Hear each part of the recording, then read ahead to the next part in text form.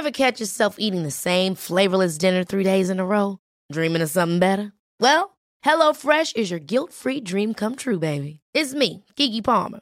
Let's wake up those taste buds with hot, juicy pecan-crusted chicken or garlic butter shrimp scampi. Hello Fresh.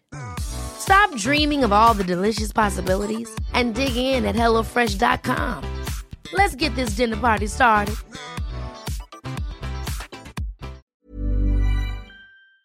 Hi, I'm Lawrence Dallaglio, host of the Evening Standard Rugby Podcast, brought to you in partnership with QBE Business Insurance. The show is available to listen to now and right up to the end of the season, when the winners of the Champions Cup will be crowned at Tottenham Hotspur Stadium, and the fight for the Premiership title will be decided at Twickenham.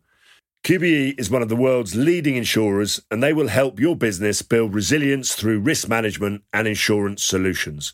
Subscribe and download now wherever you get your podcasts. Thanks for listening. Hi, I'm Caroline Revel. Here's what you need to know today in tech and science. Robots and augmented reality could be used to care for patients during the pandemic if an experimental new laboratory is successful. With human contact limited as a result of the coronavirus pandemic, the new laboratory at Heriot-Watt University in Edinburgh in the UK aims to create affordable technology to support vulnerable people remotely. As well as finding new ways to look after patients, the lab itself will be designed for remote access. The laboratory for ambient assisted living will be accessible to researchers across the UK, with the expectation that scientists could dial in from around the world in future. The project is being led by Dr. Mario Dragon, an assistant professor at the university. He says researchers will be able to use augmented reality to teleport themselves into the laboratory and hopes it will help people co-design new technologies. It's hoped the use of technology in care during the pandemic will support those living alone with dementia, people with multiple morbidity conditions, disabilities, or in the acute stages of mental ill health. UK Prime Minister Boris Johnson will today say he wants the world's top digital and tech talent brought into the heart of government to transform British public services. The plan is the brainchild of the Prime Minister's chief advisor Dominic Cummings. He believes without the input from international experts in the sector on how government departments could run, Britain will lag behind as an economic power. Speaking in the town of Dudley yesterday, Mr Johnson also promised to plough millions of pounds into a new US-style research body to make Britain a scientific superpower. The plan would see the UK developing an answer to the Advanced Research Projects Agency, which was set up by President Eisenhower in 1958 in response to the Soviet Union's launch of Sputnik. The British version would research technology to tackle climate change, medicines and treatments for cancer, ways to fight antibiotic resistance and steps towards faster computers. Apple, Microsoft and Google are the world's most valuable tech companies according to this year's Brand Z list. The top 100 most valuable global brands rankings released by Kantar and WWP cover 14 categories, with technology coming only second to retail in brand growth.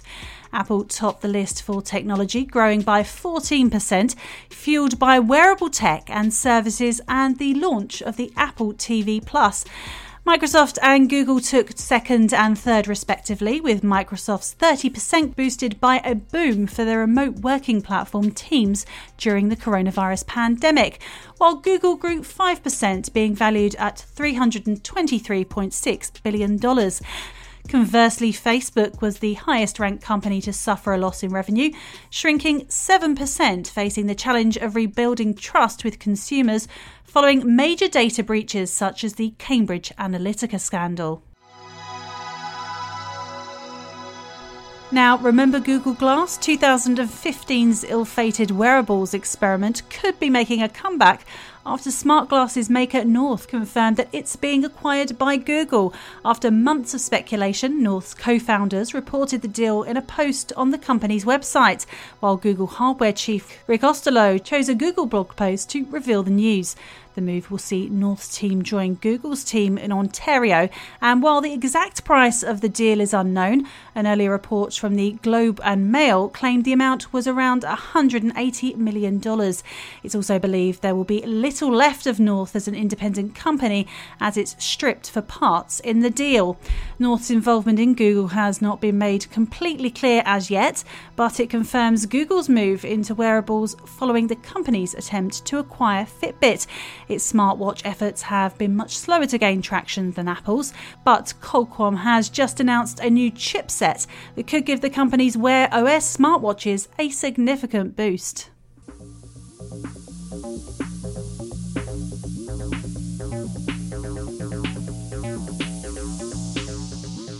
If you're enjoying what you're hearing, please subscribe and review.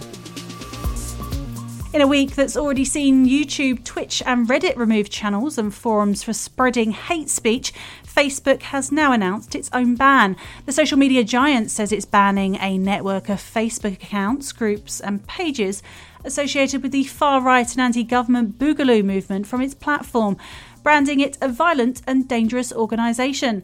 In a statement, the company stated that the network uses the term Boogaloo, but it's distinct from the broadly and loosely affiliated Boogaloo movement because it actively seeks to commit violence. They added they will continue to remove content where there is a credible threat to public safety. Individuals and accounts associated with the far-right extremist movement have come into the spotlight in recent weeks, particularly in the light of nationwide protests against police brutality after the Memorial Day death of 46-year-old George Floyd in police custody.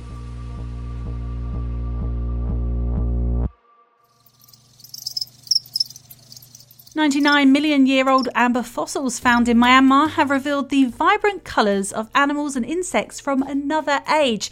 The unusual find has given an insight into the true colouring of prehistoric insects, not only showing how the creatures looked, but giving paleontologists an insight into the animal's behaviour.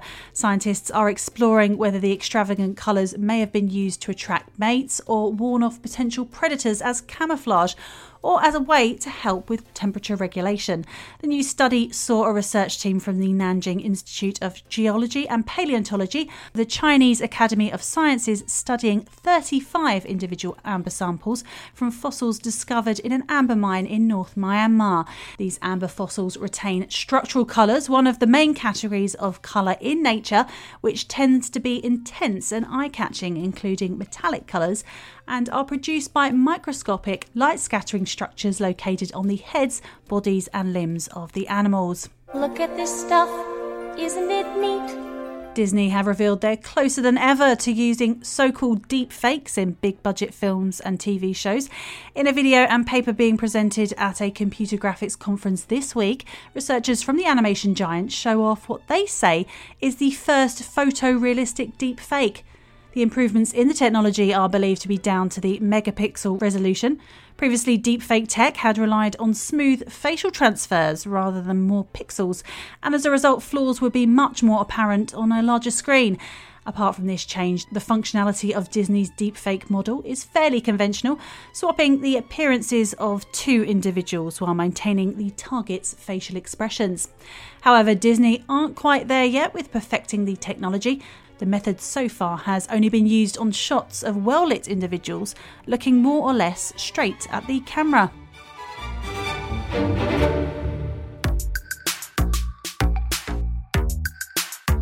And designers around the world are jumping on a unique competition from NASA. The space agency are looking for someone who can design a toilet that works in microgravity and on the moon. The US plans to have people on the moon by 2024, and they want to develop a lunar loo. It didn't take the internet long to come up with replies both sensible and strange, including international scavenger hunt company Gish suggesting a snug-fitted seat for the user with a sleek design, providing full coverage, making one happy astronaut.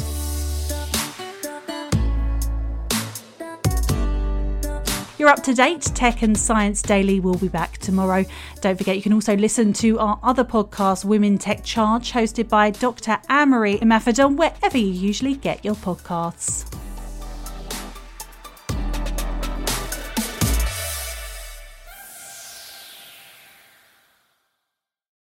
Hi, I'm Lawrence Dallaglio, host of the Evening Standard Rugby Podcast, brought to you in partnership with QBE Business Insurance. The show is available to listen to now and right up to the end of the season, when the winners of the Champions Cup will be crowned at Tottenham Hotspur Stadium, and the fight for the Premiership title will be decided at Twickenham. QBE is one of the world's leading insurers, and they will help your business build resilience through risk management and insurance solutions. Subscribe and download now wherever you get your podcasts. Thanks for listening. Ever catch yourself eating the same flavorless dinner 3 days in a row?